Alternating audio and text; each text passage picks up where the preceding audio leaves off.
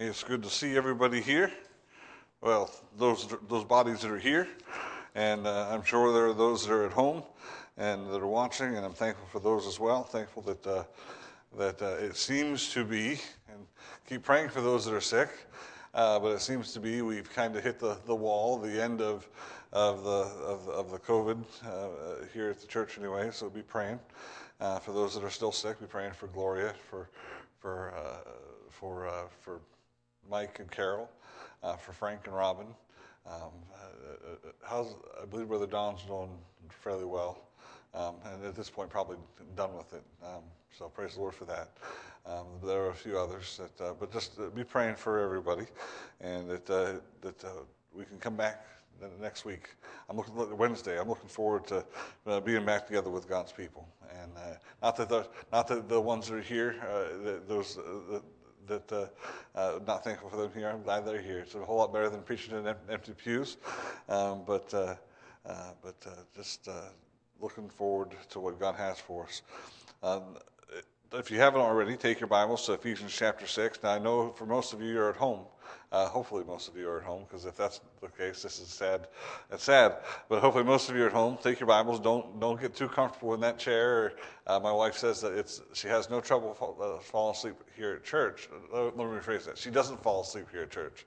The only time she ever struggles with trying to sit through a church service is when she's at home, sitting on the couch, because it's comfortable. But remember, this is our time to serve the Lord, to worship the Lord in song and in spirit and in His Word.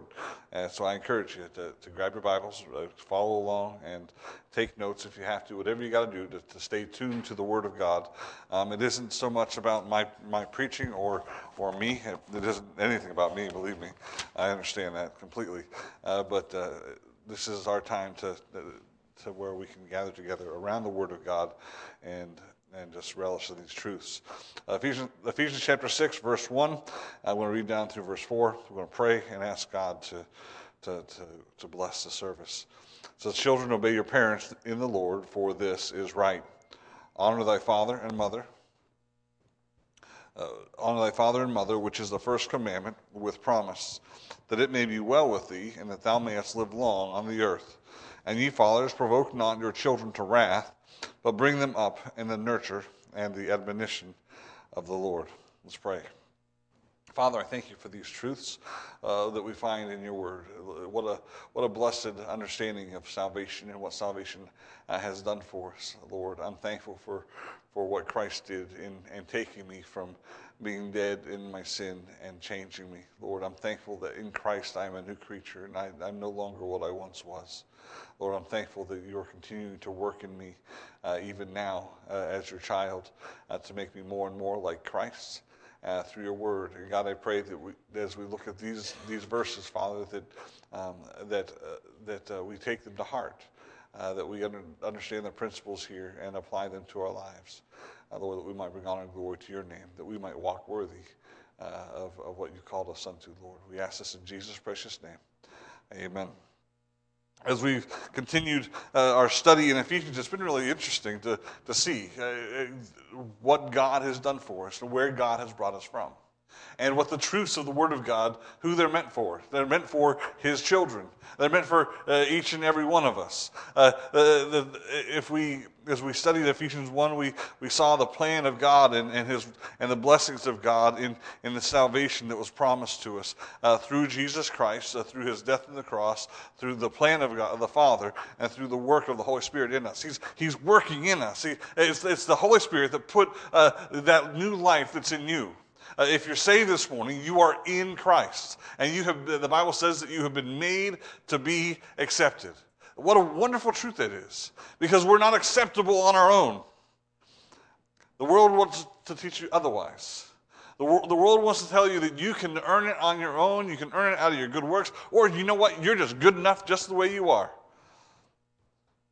I don't know about you, but I know me. And the Bible teaches us something completely different, which shouldn't surprise us. Because Satan has always spent his entire time after being cast out to twisting the Word of God and twisting those truths to make us doubt and question what God's Word has to say to us. So yes, Dr. Phil is going to tell you and Oprah is going to tell you that you're worthy just the way you are, and you don't need to change for anybody. Well, you don't need to change for anybody. But the Word of God tells us that we're all sinners and we need to be saved. It's our sinfulness. It's an affront to God. It's nothing that we can do about it. That's how we're born. But thanks be to God who sent His Son, Jesus Christ, to die on the cross so that we could be made to be accepted, that we could be changed from what we once were to what is acceptable unto God in the righteousness of Jesus Christ. These truths that we've been looking at, man, what a blessing it is. And chapter 2 talks about that. Again, just a quick follow up of what we've done so far. Chapter 2 talks about that change. And do we really believe that change took place in our life? Do you believe that when you got saved, that God really changed you? Because if there's no change, there's a problem. The Bible says in 2 Corinthians that if we're in Christ, that every man that's in Christ is a new creature. The old has passed away, and behold, all things become new. Now, that doesn't mean we become immediately perfect. We all understand that. I hope we do. When you get saved, yes, God sees the righteousness of Christ on you. He doesn't see your sinfulness. If you were to die today, even though you may have failed this morning, you are still saved because of the righteousness of Christ and being kept by the Holy Spirit. God sees you as acceptable unto Him because of Christ. But the same truth, that same Holy Spirit that started life in you, that put life into you, that caused you to be born again, is also causing you to mature and to grow in Christ. And that happens through the Word of God and through the Spirit of God. And we talked about the putting off of the old man, the putting off on the new man. That if we really believe that God did this, then we need to walk worthy of the vocation with we're called. That name that we now bear is the name of Jesus Christ. That we are now the child of God. And behold what manner of love the Father hath bestowed upon us, that we should be called the children of God. It should amaze us that God would take us from where we were and make us His children. But we're not some like second-class red-headed stepchild that nobody wants to talk about that's stuck in the closet. Well, he's making us to be like Jesus Christ.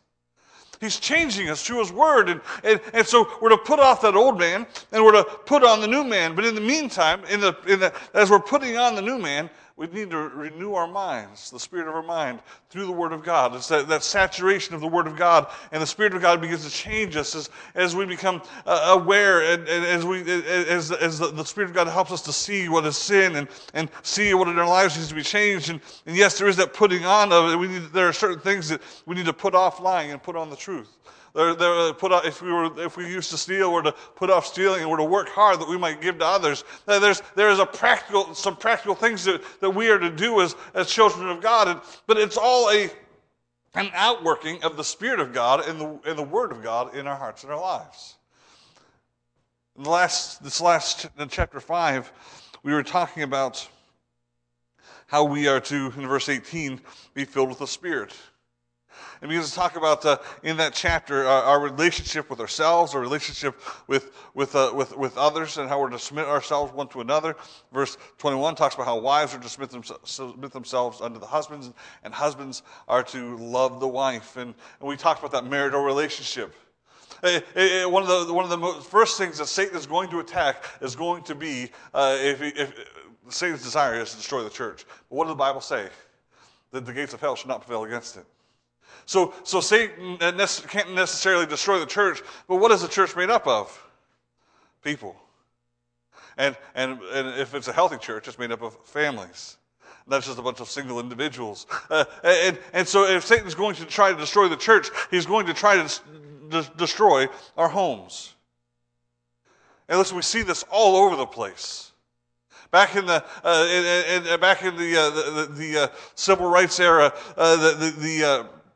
the single marriage or single parent homes where kids raised up without fathers in the home. In the black community, was somewhere around 65%, has increased. I believe to 79% now are in single parent homes. And in the white community, it's done the exact same thing.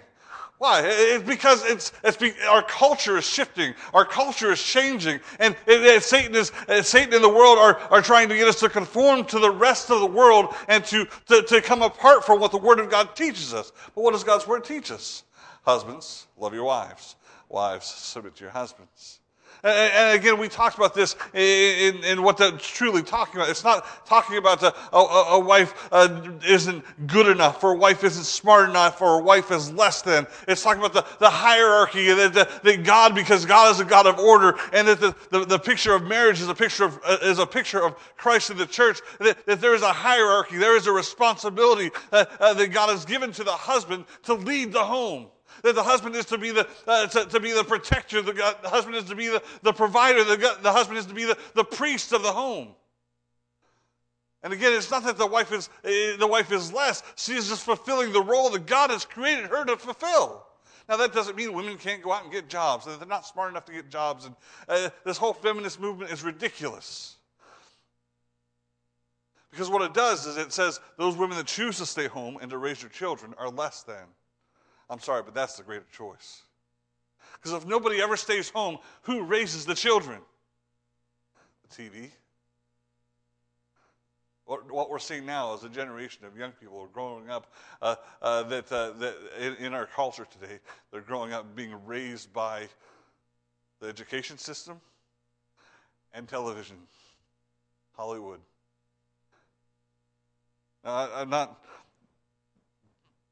trying to downplay the necessity of education. Our kids need an education. We're going to talk about that here in a minute. But our schools are teaching much beyond what they're supposed to be teaching. Education used to be where you learned your manners was not in kindergarten. Where you learned how to act and be was not the teacher's responsibility. It's a parent responsibility. The kids were sent to school to learn how to write and to read and to do arithmetic. Now it's much of it is social justice and social study and it has nothing to do or very little to do with those things that are needed. So Satan wants to attack the homes. He attacks the marital relationships. He also attacks our children. There is no greater attack today on Christianity than on Christian children. It starts from the very beginning. And the first time that kid turns on TV, you say, that's not true. I didn't used to think so. But the older I've gotten, the more I've watched how TV has changed over the years. They begin to start indoctrinating our children with the thoughts they want as kids through television. I first began to grasp with this back when most of you are too old. Stacy might remember Captain Planet. Wow. I was a little bit older for that. My sister would watch it. Oh, Brother James remembers Captain Planet. It was the first cartoon that came out that I saw that was really pushing an agenda. The whole, people, the oil companies were bad, and they just wanted to destroy the earth, and it was pushing an agenda. These five characters came together. These kids who all had magical ability. It was ridiculous. What was it doing? It was pushing an agenda. They're still pushing agendas today. There's a TV show that Ezekiel liked that was called something in potato. I can't remember now. Chip potato is what it was. It's cute this little cartoony thing that this little girl has what everybody thinks is a potato, but it's just a mouse with its ears fold up, and it's a little friend, and they go on adventures together. That looks cute until the next door neighbors moved in, and it was two zebras. It was I can't remember Dazzle and Razzle, two men and their little baby, two male zebras and their little baby. What's that doing? It's pushing an agenda. The world is out there. And listen, they get these minds, they're just sponges. And they're just a little bit here, and a little bit there, and a little bit here, and a little bit there, until you try to teach your children what the Word of God has to say about homosexuality. And, well, why? That's just not fair. Why would God do that? God didn't create that. God did not create that. But in God's eyes, it is wicked and sinful. They chose it, but their minds are already tainted with the sinfulness. So we need to understand that Satan is going to try to destroy our kids and give them a problem with authority. Have you seen any of these Disney shows where they're kind of younger? The adults are all stupid and inept and unable to put even a sentence together, while the children are the ones that make all the decisions and are right about everything. That's the world's pushing. They even go so far as to say the teachers aren't able to come up with those. They're all foolish and they're all stupid and they're all dumb. What's that do? It says authority. I'm smarter than the people that are in authority over me. Well, here this passage that we're looking at this morning is in chapter 6, verse 1. First, in chapter 5, we talked about husbands and wives. Now we're talking about the children. Listen, God's word isn't just for moms and dads. It's not just for husbands and wives. When my kids got saved, listen, the life that Christ put in them was the same life he put in me. And the work that God can do in them is the same that God can do in me. But the same dangers that there are for you and the same dangers there are for me about being conformed to this world are the same that my kids have to face. So as a parent, I need to be careful about what they watch. And we'll get to that as we get to the end of this. But understand that the Word of God here is for our kids. Now, well, there aren't any kids here this morning. But I hope there are some kids watching. And I hope there are some parents that are watching to understand what the Word of God has to say about how our children are to be in relationship to us. It's not that we're to abuse our children. It's not that we're to abuse the authority that we have. But God's Word can work in our kids just like it can work in us. And what we see here is all throughout this passage is talking about the authority of one who has authority over one who doesn't have authority. Husbands and wives, the wives are to willingly submit to their husbands. It's a God-given authority. It's God-given responsibility. Guess what, kids? If you're watching and pay attention, pay close attention, write notes. God has given your parents authority over you. The older you get, the smarter you get. The more wise you are. Now that doesn't mean parents are always right, and it doesn't mean that parents don't sometimes make mistakes. But if they're godly parents, they're going to love you and they're going to try to do what's right. But even if they don't, and even if they're wrong about something, God still says they have authority over you. And as a child, with being filled with the Spirit, there are some responsibilities that you have as a Christian young person. And this goes from whether they're 5, 6, 7, 8, 9, all the way up till they're 18. And honestly, our kids' brains aren't completely formed until they're in the early 20s. So maybe it's good to listen, even if you moved out of the house or you're off in college, it might be good to call your parents for some advice or for some counsel. First thing I want you to see is this outward obedience.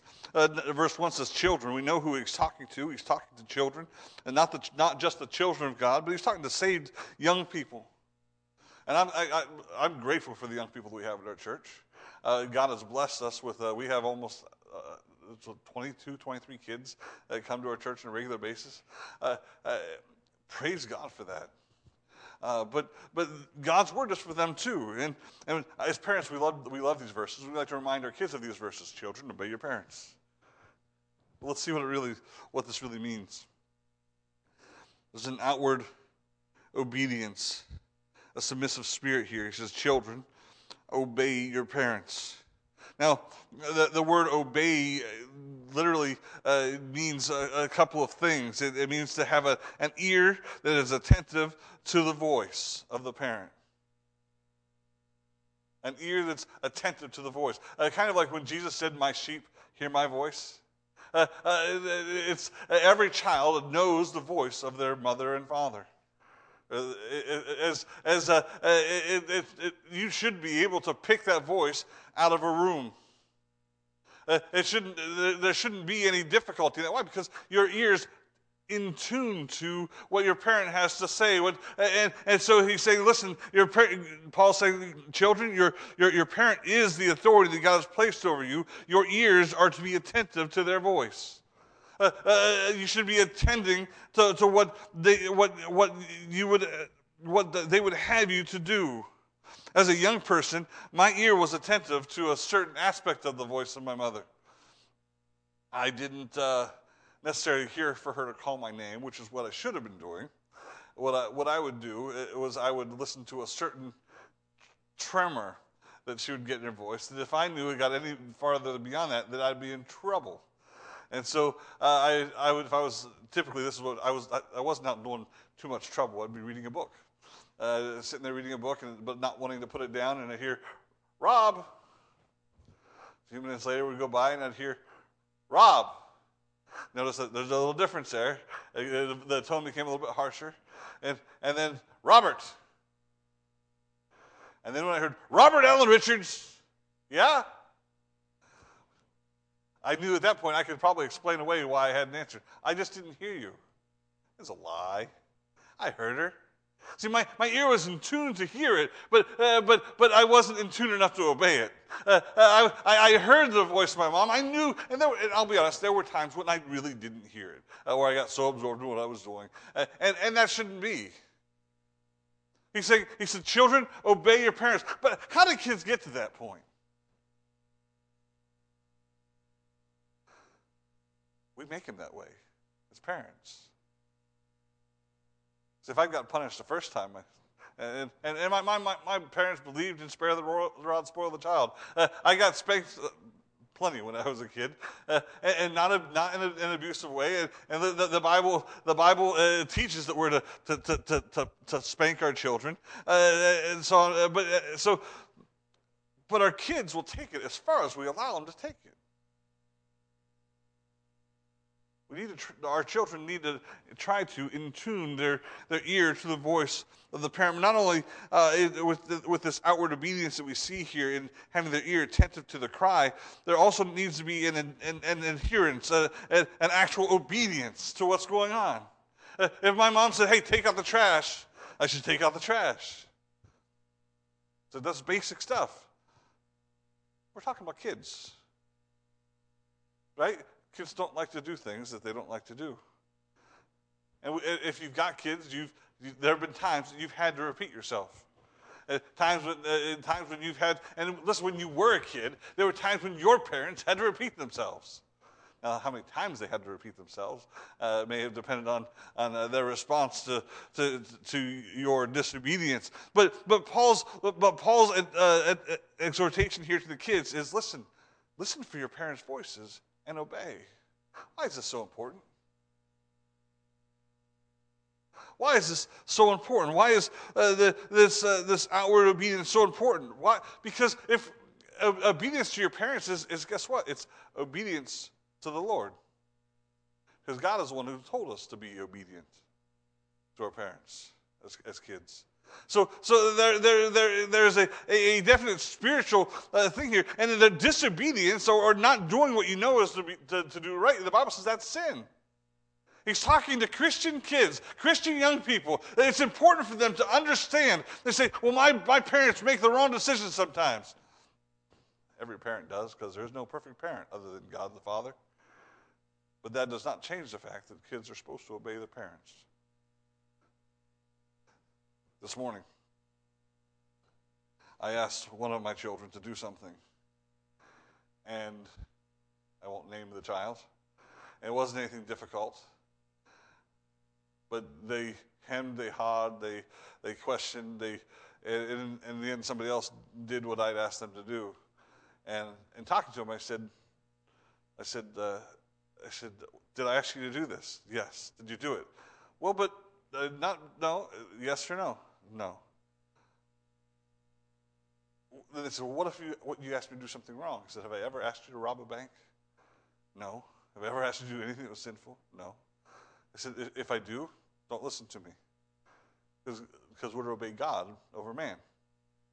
However, even if you can rationalize why you shouldn't have to do it in your own mind, obedience to your parents is obedience to God. And it's important for kids to grasp that. It's not just what they're doing is they're rationalizing away why they don't have to listen to that authority.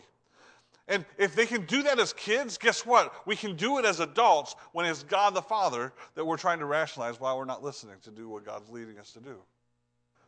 Well, it just doesn't make sense to me. It doesn't matter whether it makes sense to me.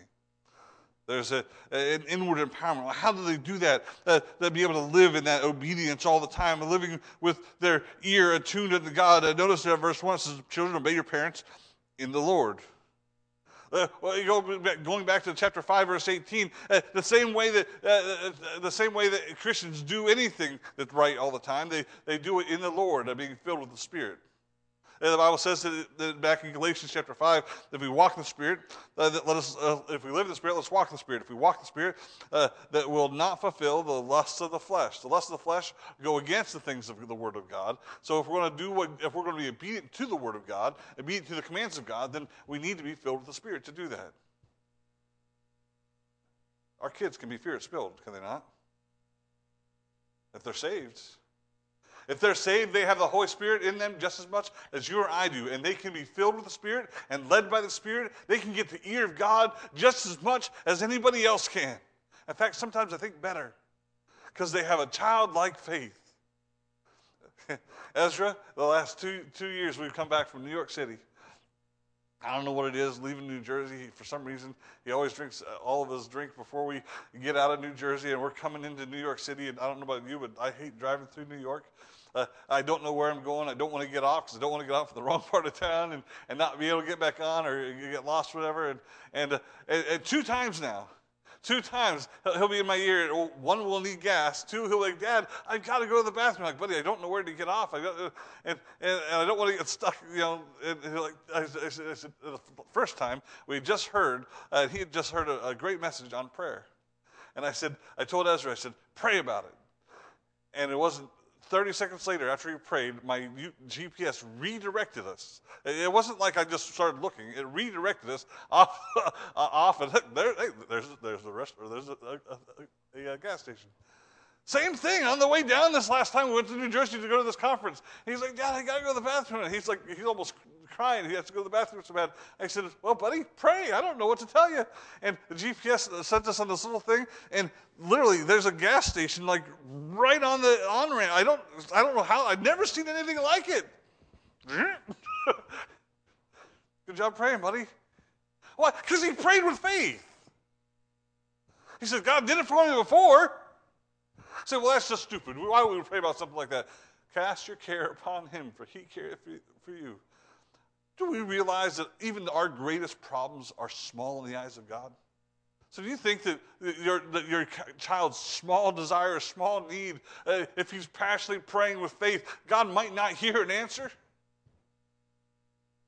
They have just as much ability to be filled with the Spirit, to walk in the Spirit and to obey their parents as we do, as being filled with the Spirit and obeying the Word of God. And that's Paul's command here to those children. Obey your parents in the Lord. Remembering that we're to do this being filled with the Spirit, and that our obedience to a child's obedience to their parents is obedience to God. And we have the perfect motivation for it's right. For this is right. Your parent may not be right, but your obedience to your parent is right. Your parent may be faulty. Your parent may make poor decisions. We all do at times. But whether or not a parent is right or not, as long as it's not against the Word of God, it is the duty of the child to be obedient to the parent. Because just like the husband isn't always perfect, and the wife, it's that hierarchy that God has given to us. Micah chapter 2, I believe it's Micah chapter 6, not chapter 2, verse 8, tells us, what the Lord requires of us. It's to do justly and to have mercy and to walk humbly with our God. To do justly is to do righteousness, to be righteous.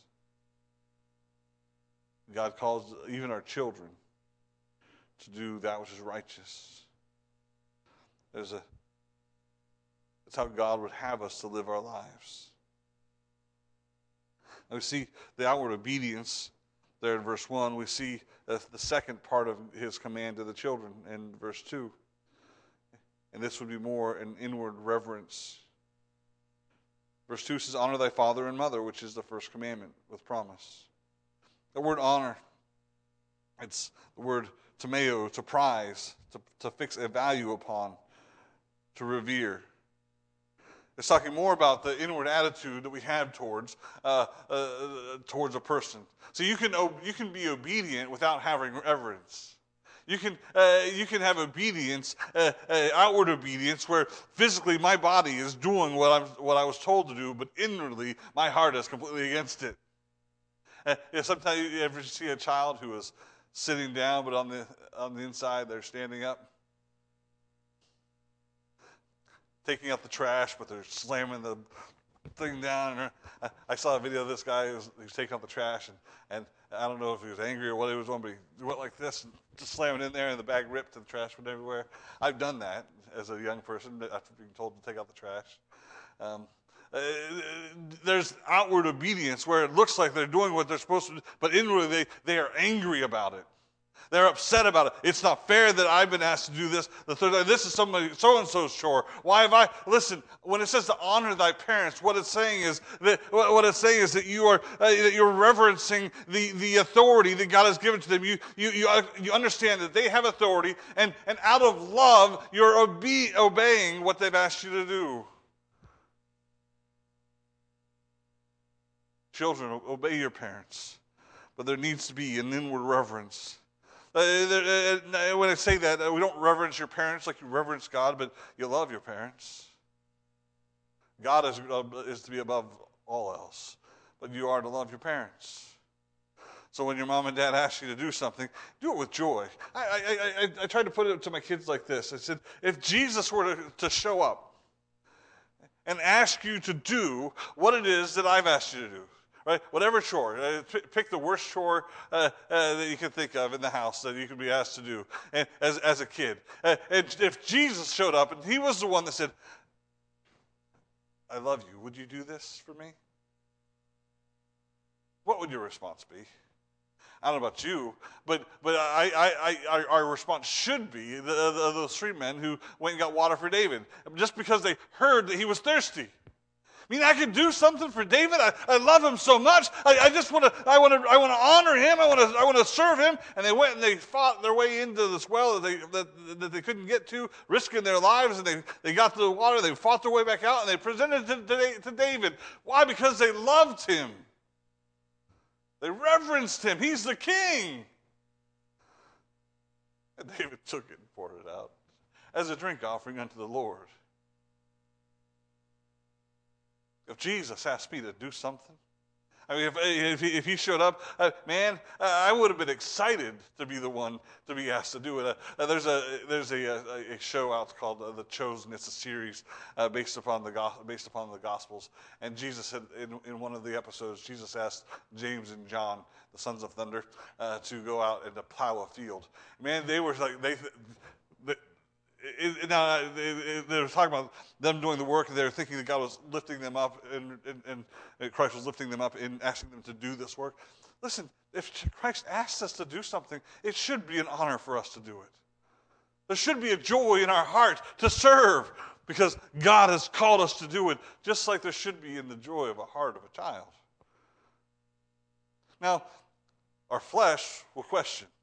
Our flesh will say, it's not fair. Our flesh will say, why didn't that one get asked? But if it's done out of love, if we look at our parents and revere our parents like we're supposed to, it'll be a joy to be able to be a help to them. And listen, if you've got kids, you know that there are times when your kids do something because they just want to please you and they love you. And that's how it should always be.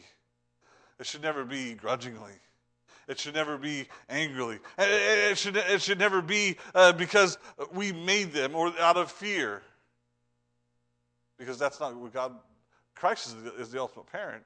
Or God is the ultimate parent. We're to parent like they are. We're to also, as children, we are to serve Him, just like our children are to serve their parents. It's an inward reverence, inward attitude of willing submission and understanding and acknowledgement that parents are the God-giving authority. And notice lastly here in this third verse that there's a promised outcome. Promised outcome is this, verse 3, that it may be well with thee, and that thou mayest live long on the earth. So kids, this is what we've gone over so far. There's no kids here. But for those that are home, and honestly, it works well for us too, as adults, because we're to obey God the Father, just like our children are to obey us. And we'll talk about that in a second. But kids, what God has told you to do is to obey your parents. Have your ears in tune to your parents' voices, and joyfully, with reverence and with joy, serve your parents. Do those things that they've asked you to do. Don't do it grudgingly. Don't do it angrily. Don't do it half-heartedly. Do it with joy, with a desire to please your parents. And here's a promise: this is what will happen if you do. It's two-part. The first part is found in the first part of the verse, there, verse 3. It says, that it may be well with thee. There will be enriched developments in your life. God will bless you. God will bless you because of your obedience to your parents. Say, well, I've never seen that. Have you been obedient to your parents? With the right heart? Does God keep His promises? Every one. Every one. Now, we're not told to test God's promises in any place other than in giving unto the Lord in the Old Testament. But you know what? And I'm not saying test God. I'm just saying if you find yourself in a position where you're being asked to do something, if you do it with joy, God will bless you because He says He will. I don't know how it will happen. Maybe He'll bless you with a better relationship with your mom and dad, or a better relationship with your brothers and sisters. Maybe God will bless you with just in your life as things work out. The Bible doesn't exactly say how He'll bless you. He says He will bless you. So I can guarantee you that there will be blessings. And not only blessings, but an extended life. I don't know how that works. I don't know if you get an extra day for every good thing. I don't know. The Bible doesn't say. But it says you have an extended life. In fact, it says that this is the commandment with promise. See that in verse 2, which is the first commandment with promise. God gave you this commandment and a promise to bless you and to enrich your days. And you find that in Exodus chapter 20, verse 12, Deuteronomy 5, chapter 16, that God promises to bless you and extend your life if you're obedient to your parents and if you honor your parents. And what does that have to do with us? Older folks. Same principles apply. Children, obey your father. This is right. There needs to be an attentive ear. So how can my ear be attentive to a voice I'll never hear? Partly through the reading and study of the Word of God. So God doesn't speak to us through voices anymore. You said, I'm just waiting for the angel to show up and to deliver me the message that God has for me. It's already here. And somewhere between Genesis 1:1 and Revelation chapter 21. It's from the beginning to the end. It's in there. God has a general message for you. God gives us everything that we need in the Word of God, that we can mature, that we can grow, that we can live here on this earth, and that God can transform us from what we were to what He wants us to be. But if we don't have an attentive ear, if our ear is not inclined to what God would have for us, we'll never hear it. We can read it and never see it. It can be preached to us, but we'll sit there staring into space, minds dreaming about whoever's playing baseball later or football. I don't even know what season it is, or what's coming for lunch. We can sit there and miss all of it.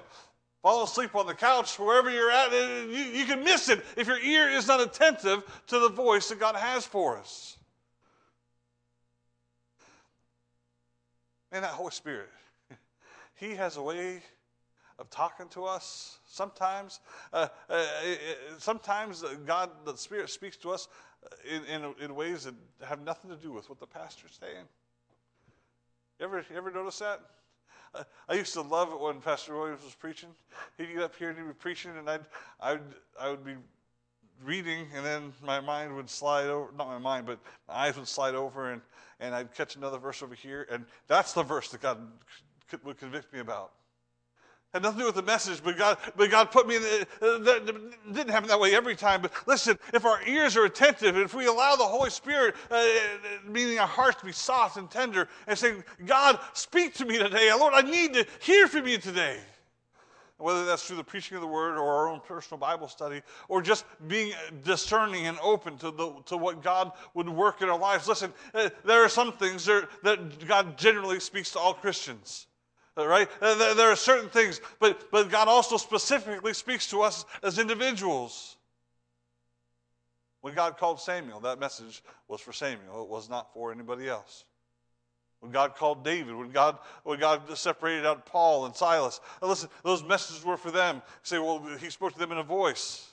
Listen, God doesn't speak to us in a voice, but God can still speak to us. When God called me to preach, I did not hear a voice. God put a burden upon my heart, and kept putting the thought just would not leave my head. And I prayed about it. I tested it against the Word of God. I came to the conclusion after arguing with God for 12 hours or so that this was God and not me, because it made no sense for me to want to do it. Things were going well for me. What made sense was this is what God was doing. And then as God began to confirm that in other ways, as I approached other people, as I talked to my wife, as I talked to Pastor Williams, listen, God confirmed those things with me. And I had peace, not because I knew it, but because God gave me peace over that. God can speak to us in specific ways. God speaks to us, and the Bible tells us that we are to discern the spirits. Now, a message of God will never contradict the Word of God. They'll always go along with it. That's why when you get these people that get up there and say, well, God gave me this message, and it goes against the Word of God, you can say, yeah, right. See you later.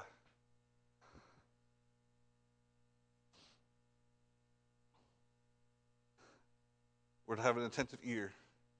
And then we're to have that adherence embodied. We are to take the Word of God, not just what it has to say for us, but we're to obey it. Jesus said this, if you love me, you'll keep my commandments.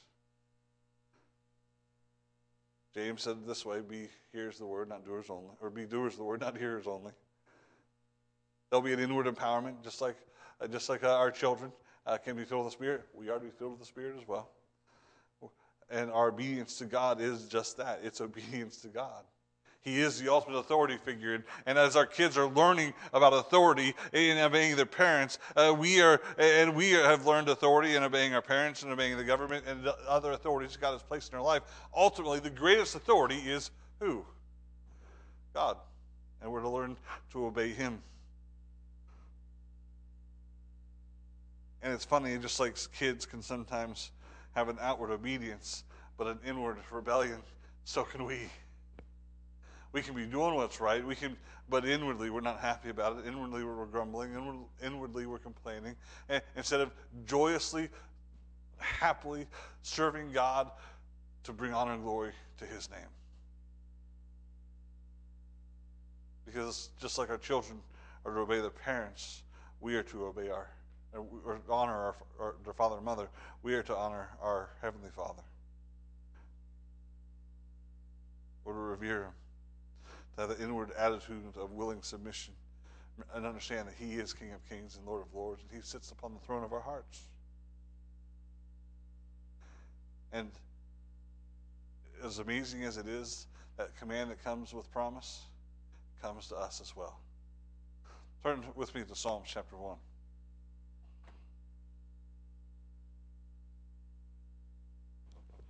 Psalms chapter 1.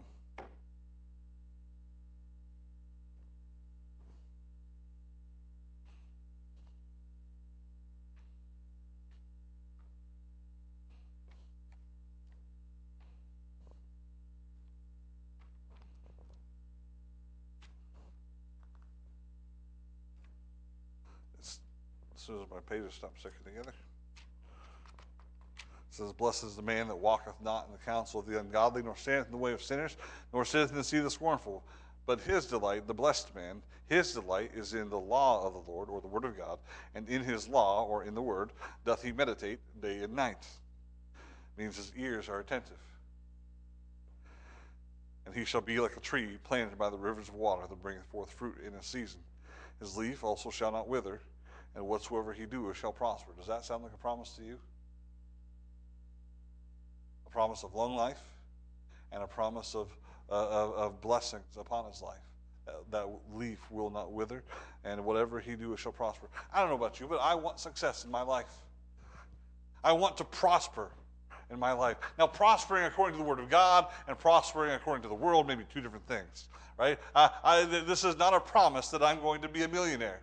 This is not a promise that I'm going to have a job that provides me with multiple cars and toys and vacation homes and those types of things. That's not a promise of that kind of prospering.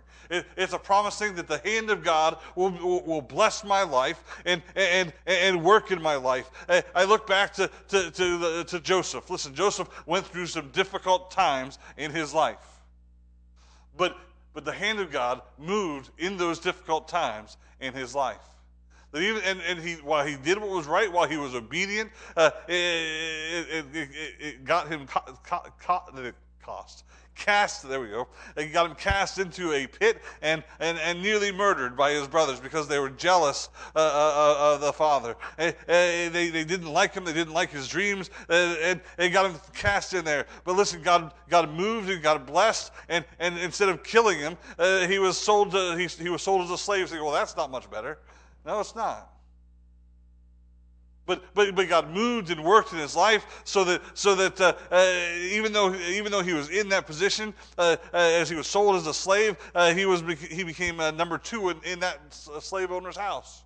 Had control of everything except for the wife of the slave owner, and she wanted him. And he did what was right. And that got him cast into prison because she accused him of attacking her, and he didn't do it. And so they threw him into prison, and he did what was right. And the hand of God moved, and he was put in charge of the new prisoners that were coming in. How does this make sense? How is this a life that you would want to live? God promised prosperity, and brought this. I don't see any prosperity here. In the end, he's prosperous.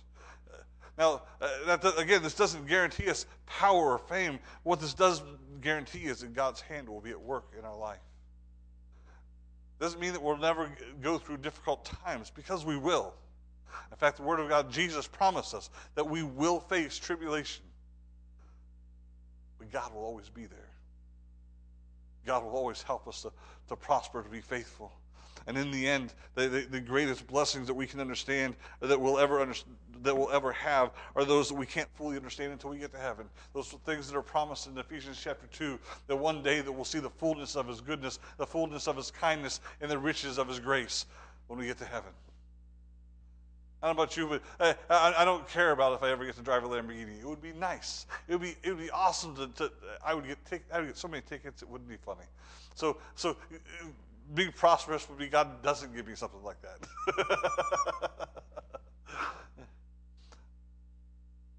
But being prosperous is being faithful.